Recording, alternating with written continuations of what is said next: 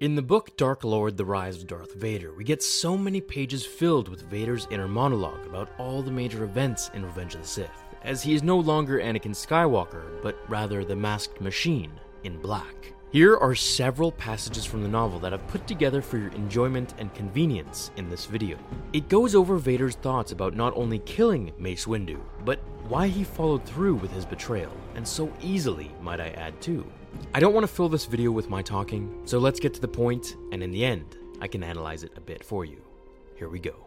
But Vader remembering being in thrall of what he had done in Palpatine's office, watching the old man plead for his life, listening to the old man promising that only he had the power to save Padme, rushing to his defense, Sith lightning hurling an astonished Mace Windu through what had been a window. In fact, he hadn't killed the Jedi to serve Sidious, though Sidious was meant to believe just that. In his arrogance, Sidious was unaware that Anakin had seen through him. Had the Sith Lord thought that he would simply shrug off the fact that from the start, Sidious had been manipulating Anakin and the war? No, he hadn't killed the Jedi in service to Sidious, or for that matter, to demonstrate his allegiance to the Order of the Sith. He had executed Sidious's command because the Jedi would never have understood Anakin's decision to sacrifice Mace and the rest in order that Padme might survive the tragic death she suffered in Anakin's visions. Blood left here still showed in maroon constellations that marred large areas of the floor and speckled some of the few still standing sculpture-topped plinths that lined both sides of the long hallway.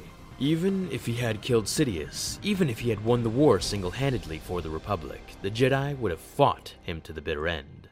They might even have insisted on taking custody of his and Padme's child, for their offspring would have been powerful in the Force indeed, perhaps beyond measure. If only the High Council Masters hadn't been so set in their ways, so deceived by their own pride.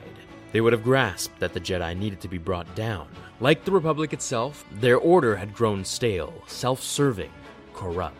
And yet, if the High Council had seen fit to recognize his power, had granted him the status of Master, perhaps he could have abided their continued existence. But to call him the Chosen One, only to hold him back, to lie to him and expect him to lie for them, what had they imagined the outcome would be? Old fools. What we can gather from this is actually something very important. Vader, or rather Anakin, never wanted to continue down the dark path. He just knew that no matter what he did after sacrificing Mace Windu, was that the Jedi would hunt him down, forever, and take his child. So he figured, might as well just turn on them entirely, better them than me. It's quite a slippery slope, and that's the situation Anakin found himself in. Once you start down the dark path, forever will it dominate your destiny, consume you it will, as it did Obi-Wan's apprentice.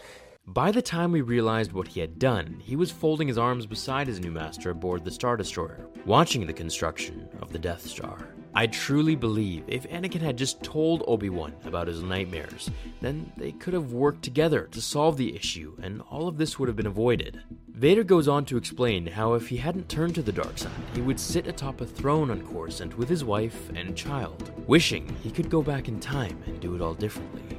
I guess now, we'll never know. What are your thoughts about this? Could Anakin have surrendered to the Jedi after killing Master Windu? Would they have forgiven him? Would they kill him? Makes you think, doesn't it? Thanks for watching, everyone. Leave a like if you enjoyed the video, and I'll see you all in tomorrow's episode of Star Wars Theory. Until then, my fellow Jedi and Sith friends, remember, the Force will be with you, always.